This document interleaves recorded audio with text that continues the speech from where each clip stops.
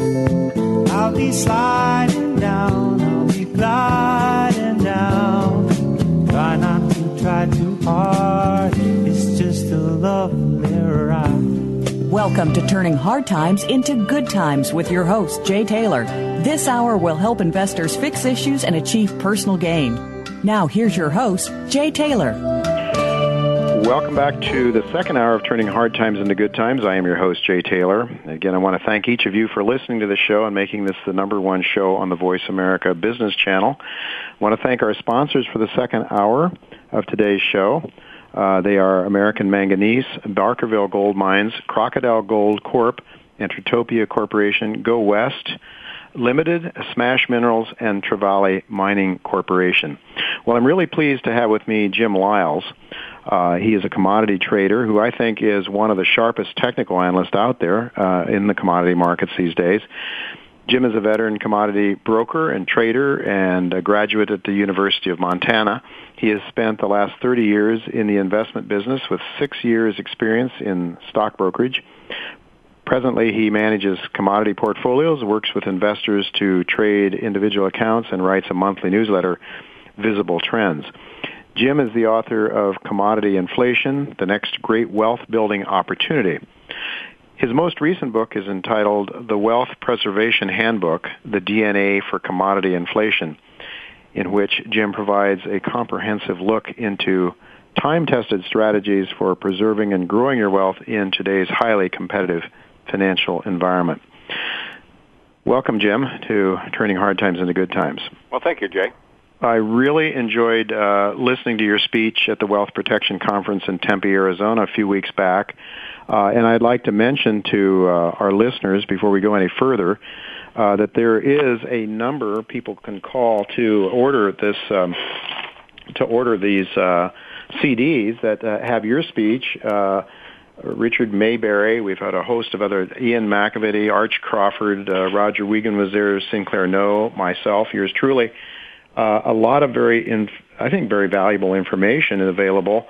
And I have a number here. It's people can call. There is a $129 charge for this. It's 800-494-4149. That's 800-494-4149 to listen to Jim's views and those of the other people I just mentioned.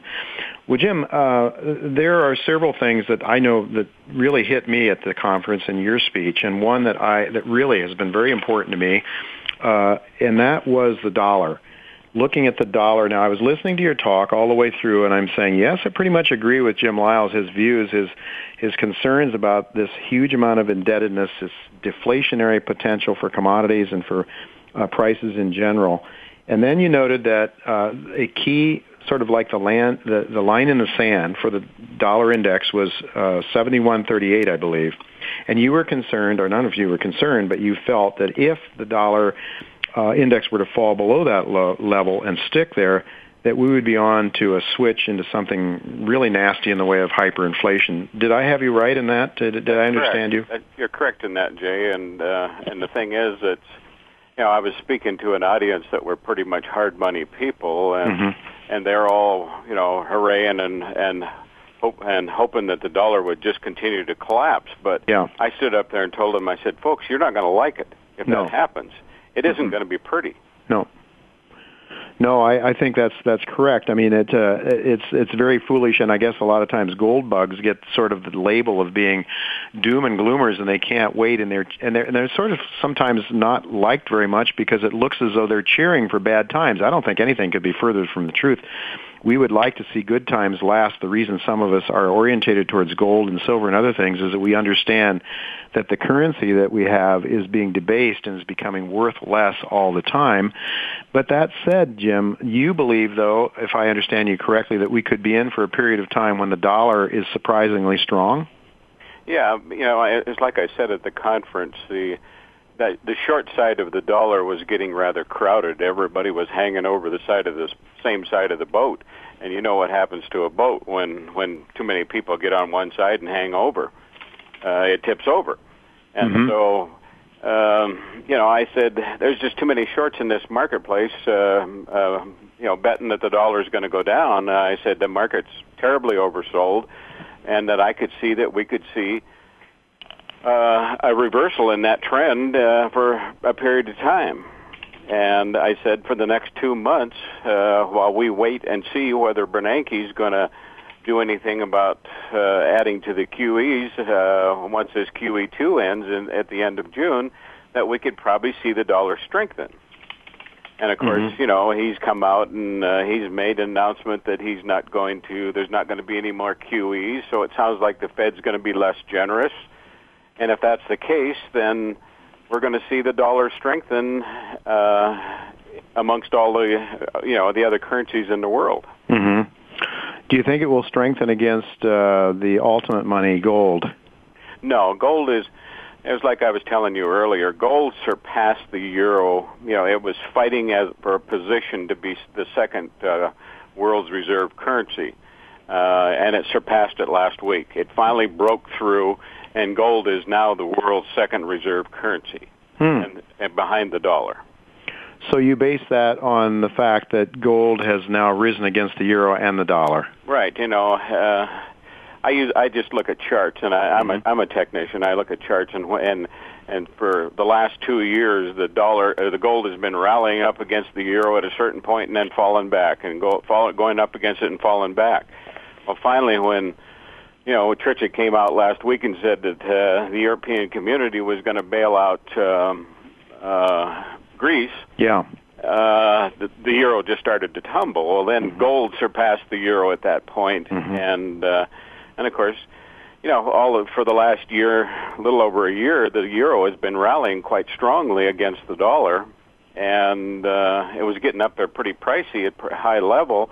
And of course, when a currency gets too strong, it hurts their exports, and so they really would like, the Europeans would like to see their currency come down in value against the dollar. So it was favorable. But what happens once their currency tips over? The Europeans jump in and start buying gold to protect their wealth, just like you and I bought gold back in 2001 and 2. When we saw this coming and we wanted to protect our wealth, we took some of our wealth and put it into gold. Yeah, there's no doubt about it. And the problems in Europe are not going away anytime soon. The pigs certainly are out there yet. They're not. They've not been put back in their pen. So you got Portugal is a problem. Obviously Ireland. Greece and maybe Spain down the road. So do you see this as something that's likely to continue to put pressure on the euro? Well, sure. Portugal they came out and said, if you're going to bail out Greece and let them redo their debt indebtedness, we want ours redone too. Sure. So everybody's going to, all those pig nations are going to jump on the bandwagon and say, all right, how about us too? Yeah. All right. So that'll continue to weaken the euro. Short term, the euro probably bottomed here today and may bounce back up. But if it bounces back up, it's a sell as far as I'm concerned. Like I said at the Wealth Conference, what would I do with $100,000? I'd buy gold and sell the euro. I'd buy gold and sell the British pound. I'd buy gold and sell the Japanese yen, and I'd buy gold and sell the dollar. Tell our listeners how you would buy gold.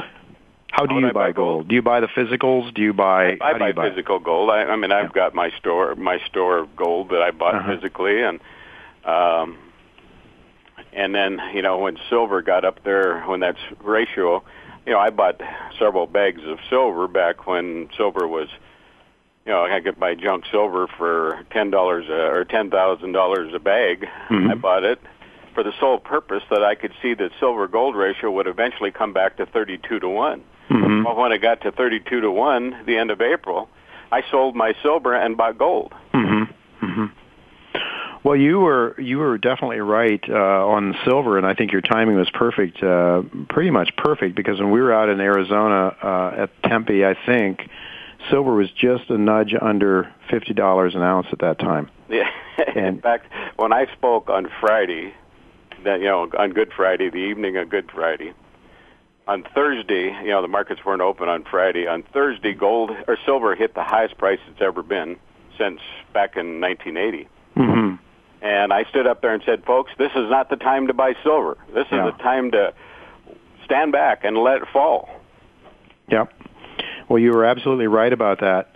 You talk, in your talk, you also mentioned cycles, and I think you maybe, correct me if I'm wrong, but I think you also are probably a follower of W.D. Gann and his work. Right. That's how the first time I spoke at that conference in 2002, I told folks, I said, we have started. It began in October of 2001, and I said, we started the inflationary cycle, Gann's inflationary cycle, exactly 30 years from when it began in 1971. I said, this is it. We start now, and we'll go up for the next 9 to 10 years. Mm-hmm. And we are now at the 30-year cycle peak in commodities, and the 60-year. In fact, on May 12th of 1951 was the top of the commodity market 60 years ago. And we're right there. That's very interesting. A 60-year cycle and a 30-year cycle, and I think it sort of runs in 10-year cycles, no? Well, what it does is commodities go up for 10 years, and then they go down, and they go into what I call just bouncing around between wholesale and retail for the next 20 years until we go to the next inflationary cycle. And that's where we're at. I mean, we're just at the top of this commodity cycle, and we're ready to roll over and decline, and we'll decline pretty sharply, but I'm not quite convinced that there might not be one more run up in this commodity market into year-end and then peak. After we're going to stay dull. The market right now, you've got all the traders exiting the commodity market. I mean, everybody is let me out, let me out, let me out. And because the market is, has been quite long, and we've lost, especially in the grain trade, where there's still a lot of concerns going on in the grain trade, and since the index, the continuous commodity index, which is what I base my opinion on, is heavily weighted in grains. And because of the problems that exist in the fundamental side of this grain issue, as to whether we'll get this crop planted and as to whether it will yield anything, and going into the year, we needed a bumper crop, we needed a bend buster to just get us back to norm in our stocks. If we have problems this summer, we could see one more leg up in that grain market this summer, but it will drag the rest of the commodities up. Like the old saying, a rising tide lifts all boats. If you take the grain market back up, you're going to drag the rest of the commodity market. All right. Do you think with or without Jim, with or without a QE3? With or without a QE3. If we have, if something serious happens to this grain crop that we have planted, we're still, you still have not broken any major trends in anything to say that it's tipped over. All I'm saying is it's time to be looking for a top based on the 30 and 60-year cycles. Well, that's so the 60-year would be an even bigger event than the 30-year, obviously. So we're talking about a major sort of historic decline. Yeah, possibly. History repeats. I mean, I don't care what anybody says about cycles. I've used cycles my entire career, and I've used short-term cycles, long-term cycles, and they work. They tell me that what market, we live in a world where we do everything cyclically. I mean, we get up in the morning at the same time. We drive to work the same way. We have full moons every 28 days. I mean, there's cycles in nature. There's cycles all over us. Indeed. So we're looking at the possibility then, I take it that you believe we could be looking at the possibility of a very major deflationary event in the not too distant future. Right. If Bernanke doesn't come with this with more stimulus programs, but I can't foresee how he will not come with a stimulus program, because what's the alternative? Yeah.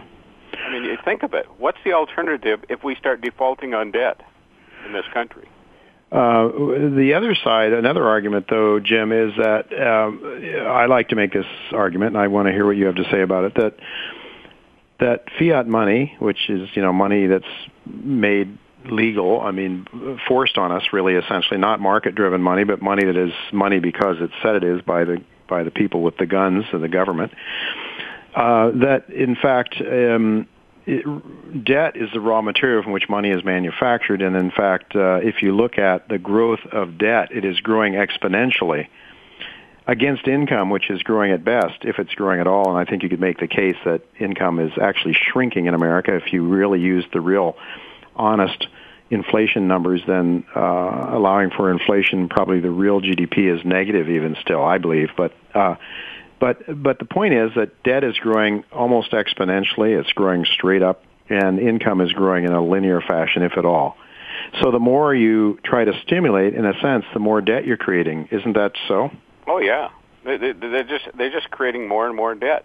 What are we going to do when we run into the debt ceiling in August? Mm-hmm. Are we going to raise the debt ceiling? Sure, they will. Yeah, they have to. Yeah.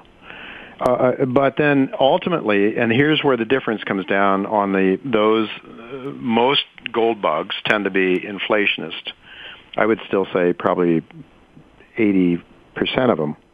We have a lot of deflationists on this show. We've had Robert Prechter, Ian Gordon, Mish Shedlack, a host of people that have argued the deflation side of it, and that the more you print, the more deflation you're pumping into the system because you're having debt, and debt is growing more rapidly than income. Then I would say, and Congressman Paul refutes that on the show, saying that the government can, or the central bank can channel money into the masses if they want to, and when they want to, they will, just write checks out to everybody. But so far what I'm seeing is that the big guys are getting bailed out. The bankers are walking off with their fat bonuses. The investment banks and those guys are getting bailed out. And the average people, as Howard Davidowitz has said on this show, 80% of Americans are seeing their living standards shrink, and 20% are doing as well or better. So how does this end eventually? Do you think this pathological economy is going to be that's going to come back into equilibrium through some hyperinflationary fires, or will we see a deflationary depression a la the 1930s or something like that? I think how it will end is there's probably a 60% chance we'll go back on a gold standard. Mm-hmm. And when we go back on a gold standard, then everything will have a revalue. There will be a total recalculation of money and wealth. And, of course, the rich people won't be affected. It'll be the poor people that will be affected, mm-hmm. the poor and the middle class. Mm-hmm. But the problem that we have, the way I see it in this country, is we have far too many people living off of the government than we do working. Mm-hmm. For example, you take in 1960 there were two manufacturing jobs for every government job. Today there are 2 government jobs for every manufacturing job. Mm-hmm. So how are we going to handle all of that huge built-up indebtedness this country's got to retire all of these government employees? Mm-hmm. That's the question. I can't answer that. Yeah. How that's going to be solved. Yeah. Well, it's hard to say. I think I didn't used to think that we had a chance of going back under gold standard, but the more I look at it, the more I realize I think that is a very, very good chance it will happen again, of some sort of a gold standard, some sort of a gold-backed currency, and not, however, before the system breaks down. So the question in my mind always is, do we see a deflationary implosion? And that makes a big difference in how we invest our money. Or do we see a hyperinflationary route? For example, as I said in the introduction of today's show, we're in a deflationary environment. That's a good environment for gold mining companies because the cost usually goes down more than that your gold goes down less, or at least your margins go up in the gold mining activities. That's historically proven to be the case, at least for the senior currencies. I think gold is still going to maintain. Is going to continue to go up no matter what happens, whether we go into a deflationary environment, which is very likely to happen, that we'll see all like I said at the Wealth Conference, I'm bearish crude oil. I said that was a top in crude oil when I stood there and spoke at that conference. Mm-hmm. And it was the top the day before. And I said, it's going down, and I based it on the 30-year inflationary cycle. And I picked the top when I stood at this conference in 2008, and then in March of 2008, the crude oil was trading at $100 a barrel. I said crude will go to 151 by the 1st of August. Well, I missed it. It went to 151.28, and it happened on the 19th of July. and it went down from there. And I said, I based that prediction on what happened in 1978, 30 mm-hmm. years prior. Mm-hmm. And I'm telling you, this is the top of the crude oil. Mm-hmm. And a year from now, we'll have $50, $40 a barrel crude. Mm-hmm. Well, that's very interesting. So let's just go over the list of sort of main categories and how you would be investing right now. Gold, it's a buy. I just continue to own gold and buy if we have a good seasonal dip this summer into the 1st of July, into whatever they do in QE2, just buy that weakness, because by the end of the year we will make new highs. Silver, I'm not as bullish. Silver has shown its true colors this last 2 weeks and showed that it's still a commodity. That's a very good comment, I think, because silver definitely has a monetary component. It is money. The silver bugs will argue that it's just as much money, if not more so, than gold. But when you see the sort of deflationary move in the markets, clearly gold outperforms silver, as it did after Lehman Brothers, by the way, immediately afterwards. And I believe that spread will go right back out to 62-1. But Jim, you mentioned that you think that gold will continue to rise in an inflationary environment, and I agree with that. Or deflationary. Yes, because gold is a currency now. Okay. And it's gonna go. It's going to go to like you normally say that money goes to the strongest currency. Okay. Mm-hmm. Now, money flows to the countries with the strongest currencies. Mm-hmm. This year, we've seen Canada, Australia, New Zealand, and those old British Commonwealth countries. Their currencies have been the strongest currencies over the last year. Mm-hmm. So the money has been flowing to that currency. Mm-hmm. Now, if you keep gold strong and it continues to go up, and then we're on a gold standard. Think of it. The United States has nearly 340 million ounces of gold. We have the largest amount of gold in the world. If you figure out at $5,000 an ounce times that many ounces, how many $1 trillion do you have? Yeah, it's a big number. Yes. Now think of that. If they just say we're fixing gold at $5,000 an ounce, what do you think that would do to the American dollar? Yeah, that's an interesting question, and of course there are people that wonder if we actually do have the gold. I don't know. That's a good question. All I can base it on is the numbers the numbers that I see that several different people put out is the amount of gold that the United States maintains. Yeah.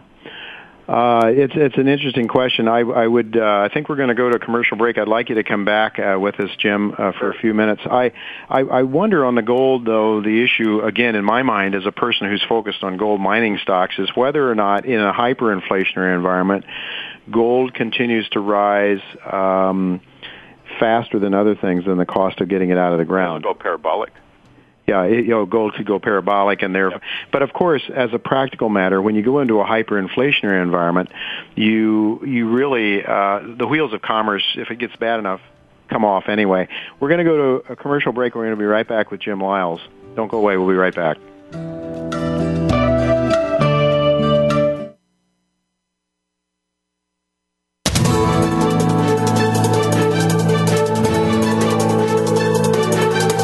The market's up or down, or if you're looking to improve your portfolio, our experts are ready to talk to you. Call now toll free 866-472-5790. That's 866-472-5790. Voice America Business Network. Barkerville Gold Mines, BGM on the TSX.V, is focused on the exploration and development of its gold projects in the historic Caribou Goldfields in British Columbia. Barkerville's mineral tenure now encompasses over 111,000 hectares, covering the 60-kilometer-long by 20-kilometer-wide geological belt, and includes 7 past producing mines and 2 of Barkerville's own proposed open-pit mines, currently in the permitting process. Barkerville recently announced the acquisition of the QR mine and 900-ton-per-day QR mill. Barkerville Gold began mining operations in February of 2010 and is expecting to produce 50,000 ounces in its first full year of mining. Crocodile Gold Corp is a new gold producer with bite. With operating gold mines in the Northern Territory of Australia, Crocodile Gold produced 82,000 ounces of gold in 2010. Crocodile Gold has significant exploration upside on its expansive land package of 2,500 square kilometres. Please visit our website at www.crocgold.com for more information. Don't let this snappy opportunity pass by. Smash Minerals is a gold exploration company in the Yukon whose management was responsible for the first significant gold discovery in the White Gold District with Underworld Resources, which was then sold to Kinross Gold in 2010. Smash holds one of the biggest claim blocks in the Yukon, and exploration has already identified 3 targets. Intellectual capital, combined with advanced technology, will enable Smash to be quick to drilling in August 2011. You can discover Smash Minerals on the TSX Venture under the symbol SSH. Enertopia Corporation is exploring for precious metal deposits in the western United States. The Copper Hills Project is a near-surface copper and silver oxide deposit. Historic bulk sampling has returned results of 0.8% copper and 3 ounces per ton silver. This year's work program will consist of an IP survey and a drilling program to test the near-surface copper-silver mineralization. Additional projects are under review. Enertopia trades on the OTCBB under ticker ENRT and in Canada under the symbol TOP on the CNSX Exchange. This program is brought to you by Sandgold at www.sandgold.ca. Sandgold is an aggressive gold company operating in Manitoba, Canada, a top 10 gold mining region. Sandgold continues to show tremendous exploration success. With 2 mines already in production, the company is now revealing a new gold mining trend. Discover the potential at Sandgold. Trading symbol SGRCF on the OTCQX and SGR on the Toronto Exchange. Visit our website at www.sandgold.ca. Voice America Business Network, the bottom line in business. Welcome to the human race. Some kind of love and ride. I'll be sliding down, I'll be gliding down.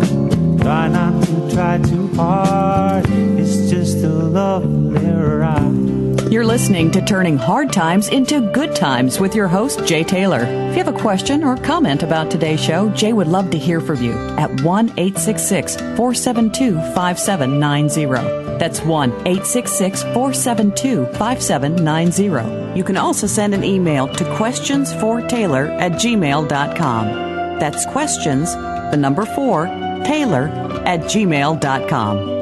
Now, back to our program. Welcome back to Turning Hard Times into Good Times. I'm your host, Jay Taylor, and I'm really pleased to have Jim Lyle back with me. Jim, we were talking before the break about a number of things, the 30-year cycle, and how you really believe that we've seen the top in the commodities, and that oil is going to be considerably less dear a year from now or so. You've talked about $40 or $50 for oil. And there were a couple of other topics, though, that you wanted to hit on today. One had to do, and I think you might have touched on it briefly, has to do with the Fed and what's going to happen when QE2 runs out. I think it's in July or August, sometime in July, I guess it is. Just comment on that a bit, and then I'll get to the other point that you want to raise. The point I made earlier was that the Fed right now is the talk that's coming out of there is that they're going to be less generous. They've been quite generous over the last year. QE, with their first round of money, and then their second round of the QE2 and et cetera. But they're talking about being less generous, and of course, when you look at the commodity market, 55% of that money that they were throwing out ended up in the commodity market. Mm-hmm. And that money is going to get sucked back out of there. That's what makes me nervous about the commodities market. Jim, that's interesting. You said 55% of that QE money went into the commodity market? Right. That's very interesting because one of the topics I didn't get to with Professor Auerbach today, he's talking about how a major part of the money stayed in the central banks. That I think his number might have been, I can't remember what it was, but that would make sense. And I've believed that the majority of money either stayed in the Fed or went into speculative activities like the commodities. Is that your take? That's my take on it. Well, Professor Auerbach, the numbers may not quite reconcile, but it's somewhere in that ballpark. The amount of money, I think he said 43% or something, stayed in the Fed and never left. So, there would be room for that with your 55 on the other side of the equation. But not going out to productive means not being lent out. And one of the things I wanted to talk to Auerbach about and hope to get him back on to talk about soon, he's saying there's $1.5 trillion sitting with the Fed that is earning the Federal Reserve huge amounts of money, and they're being paid to just keep it there. And I'm guessing they're paid to keep it there because the bankers know that their portfolios are still in wretched shape. Oh, yeah. So a lot of housing loans and all kinds of bad loans are still on the books, and they're not marking to market anymore. Well, this would fit with another topic then that you wanted to bring up, and this has to do with your technical analysis of the stock market. Talk to us about that. Well, back in, I use a Tom DeMark count on my charts, mm-hmm. and that's Tom DeMark probably is not familiar with people, but Tom DeMark came up with this numbered system, this sequence of numbers several years ago, probably 25 years ago, and he's applied it to markets, and he's been quite successful with it. But the one thing that I have that on my charts, and back in July of 2007, my Tom DeMark count had given me a major sell signal on stocks. Mm-hmm. Well, the market never peaked. If you go look at charts, it never peaked until October. So this mm-hmm. is an early signal. It's telling you that we're close. Mm-hmm. Right now, this month, my charts are saying the same thing about stocks. Mm-hmm. We are coming into a major peak here. Mm-hmm. It could flop over and go for a couple more months because these are monthly charts that I'm looking at. Mm-hmm. Mm-hmm. It could, we could hang out here for a couple of more months and then roll over and decline. But we're due for a pretty significant sell-off in that stock market. So you would see the equity market as being a very high-risk place to park your money right now. Oh, yes. Get the cash, folks. Okay, so now, Jim, this is the question, because I and my readers and people in this show, presumably a lot of people that listen to this show, are invested in gold mining shares. You're saying gold, the bullion, is going to remain strong. What happens to the gold shares if the general equity market tanks? Well, you know what happens to it. If the general equity market tanks, they'll if they got margin calls, if they bought stocks on margin, they're going to toss out the ones that they least want to own, and then most often it's always the mining shares that they toss out first. The sort of exploration, more high risk shares, right. Perhaps. Right. Mm-hmm. And you're starting to see the asset class money move. I mean, the money moving right now to a different asset class. If you watch the markets, you can see that the money is moving from less speculative issues like Apple stock, for example, and moving over to utilities. The utilities are starting to gain strength. So the money is looking for a safer place to sit and wait out a good correction in the stock market. Mm-hmm. So I guess the message is, and this sort of dovetails with what I said early in the show. My view is also very much in sync with yours, Jim, and I think that it's best if people.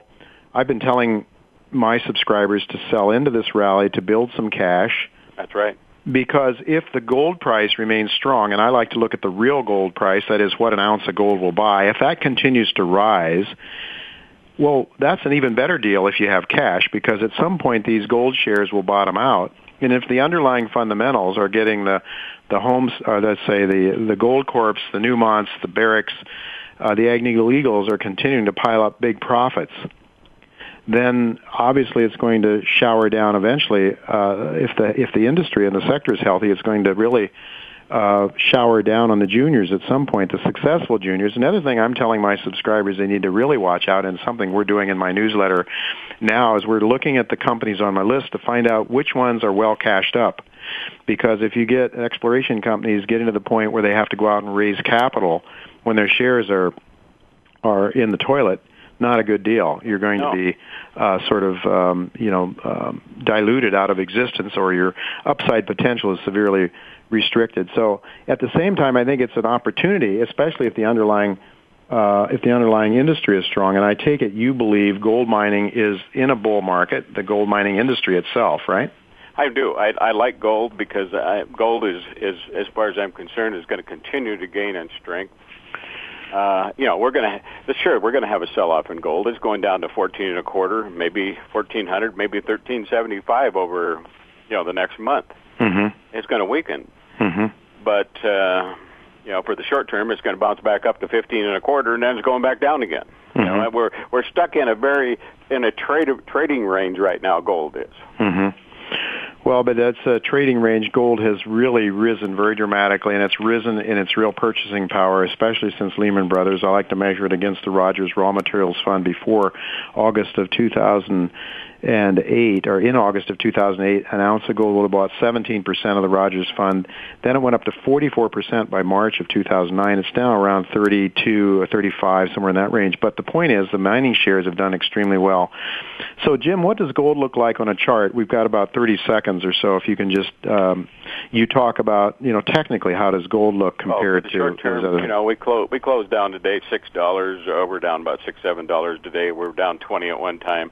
Uh-huh. For short term, we're going to bounce back up to 14.25 in the next 3 or 4 days.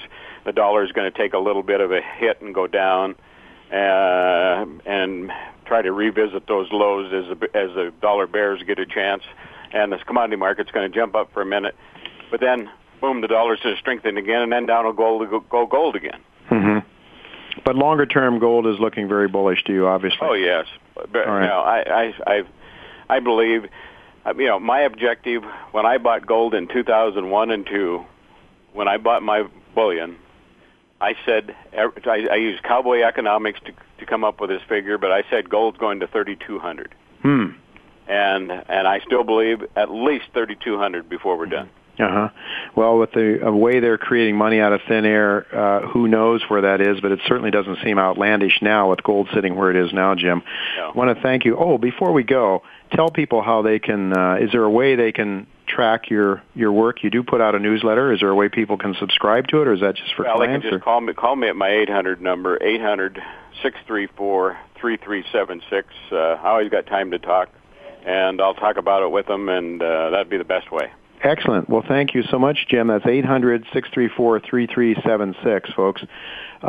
Thank you, Jim, so much for being with us. I really appreciate your views. Really enjoyed your talk in Tempe, Arizona, and really value your technical analysis. Thank you so much. Well, folks, don't go away. We're going to be right back with Ted Ohashi, a colleague of mine on the advisory board of Investment Pitch. Don't go away. We'll be right back with Ted Ohashi.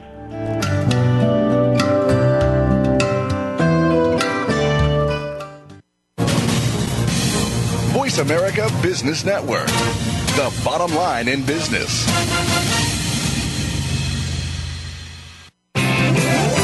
Crocodile Gold Corp is a new gold producer with bite. With operating gold mines in the Northern Territory of Australia, Crocodile Gold produced 82,000 ounces of gold in 2010. Crocodile Gold has significant exploration upside on its expansive land package of 2,500 square kilometres. Please visit our website at www.crocgold.com for more information. Don't let this snappy opportunity pass by. Auriga Gold is a Canadian mine development and exploration company working in Manitoba's prolific Flin Flon Greenstone Belt. Auriga's experienced management team is focused on developing the Maverick Gold Project and expanding gold resources. Maverick Gold includes historical gold resources, a 1,000-ton per day mill, developed underground ramp, year-round roads, and exploration access. Auriga plans to bring Maverick Gold back into production in 2012. Auriga Gold trades on the TSX Venture under the symbol AIA. Trevally Mining Corporation is building the next mid-tier silver, lead, zinc, and copper producer in the Americas by bringing 2 new polymetallic mines into production over the next several months. The Half Mile Mine in New Brunswick, Canada is scheduled to come on stream this fall and will be followed by the Santander Mine in Peru, where the company is on schedule for mill commissioning by the end of this year. Exploration is active on both projects that remain open for resource expansion. Trevally trades on the Toronto Stock Exchange under symbol TV. Smash Minerals is a gold exploration company in the Yukon whose management was responsible for the first significant gold discovery in the White Gold District with Underworld Resources, which was then sold to Kinross Gold in 2010. Smash holds one of the biggest claim blocks in the Yukon, and exploration has already identified 3 targets. Intellectual capital, combined with advanced technology, will enable Smash to be quick to drilling in August 2011. You can discover Smash Minerals on the TSX Venture under the symbol SSH. Welcome to the human race. Some kind of love and ride. I'll be sliding down, I'll be gliding down. Try not to try too hard. It's just a lovely ride. You're listening to Turning Hard Times into Good Times with your host, Jay Taylor. If you have a question or comment about today's show, Jay would love to hear from you at 1-866-472-5790. That's 1-866-472-5790. You can also send an email to questionsfortaylor@gmail.com. That's questions, the number 4, Taylor@gmail.com. Now, back to our program. Welcome back to Turning Hard Times into Good Times. I'm really happy to have Ted Ohashi with me. We are both on the advisory board of Investment Pitch, a company I think you do well to, go to their website. Lots of interesting mining companies and other companies up there that I think you're going to, you can profit from learning about those companies, the clients of Investment Pitch. Ted, it was good to see you in New York. You come into my town for a change. I'm usually going up to Vancouver, but once a year we do have the New York Hard Assets Show.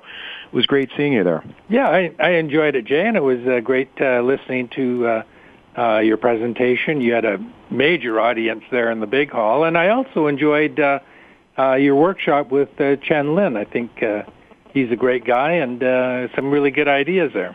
Yeah, Chen is brilliant. He does have a lot of great ideas, and regrettably, I didn't even get a chance to pass them along today. But you had spotted a couple of companies there in New York that you liked a lot. We got maybe 3 or 4 minutes if you can just tell us.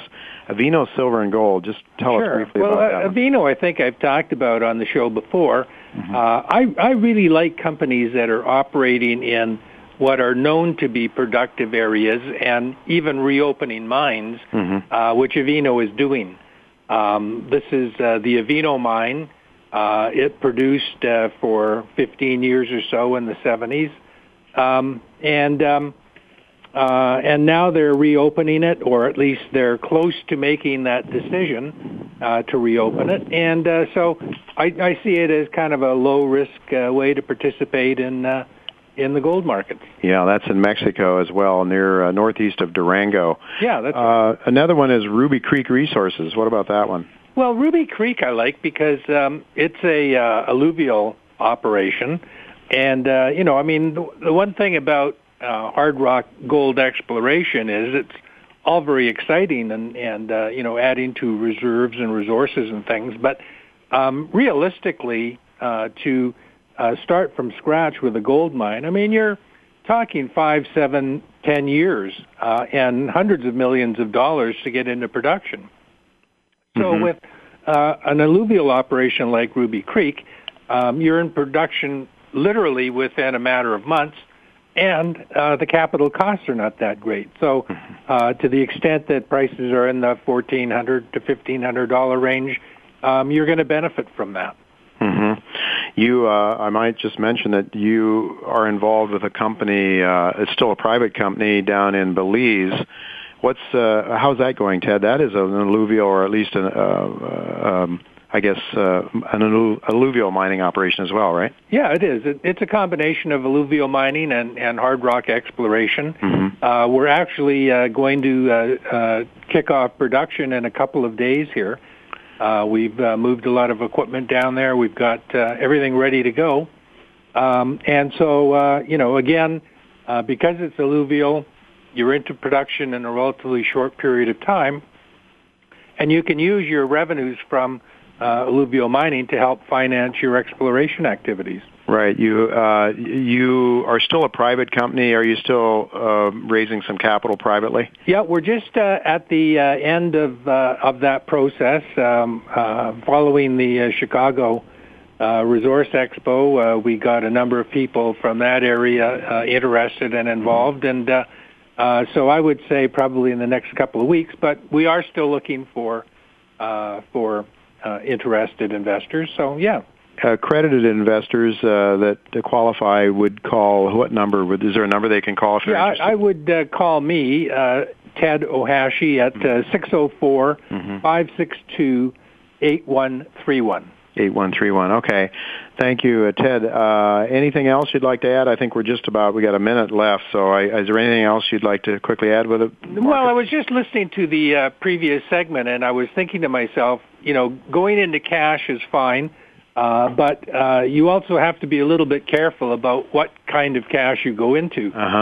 Because, again, if that speaker is correct and gold remains strong, then the U.S. dollar will tend to remain soft, and so you may want to stay in a different currency. Well, that might be maybe the currency you want to stay in, as Jim Lyles is suggesting, that gold is a currency. Chen Lin's strategy is to sell and to put money into some of the gold ETFs or into a gold instrument of some kind or another and have that as his cash. So that may be one way of getting around that, Ted. Thank you very much for your thoughts on this, and we'll look to have you back again next week. Okay. Folks, speaking of next week, we are going to have a very exciting show. Jim Marrs, who is well known for his views on the Kennedy assassination. He has also written a very controversial book called The Rise of the Fourth Reich, which he claims that the U.S. is, in fact, that Fourth Reich. And not unrelated is his most recent book titled The $1 Trillion Conspiracy, How the New World Order and Man-Made Diseases and Zombie Banks Are Destroying America. Well, it all sounds very controversial, but Jim Marrs should be a very interesting guest. He will be with us next week. I want to thank all those who made this show feasible, that make this show logistically possible, and they are my producer, Tacey Trump, Ruben Colomb, my operations manager, Justin Jackman, my engineer. Thank each of you for listening to this show and making it the #1 show on the Voice America Business Channel, and of course, thanks to all of our sponsors for making this show economically viable. Until next week, goodbye, and God's blessings to you.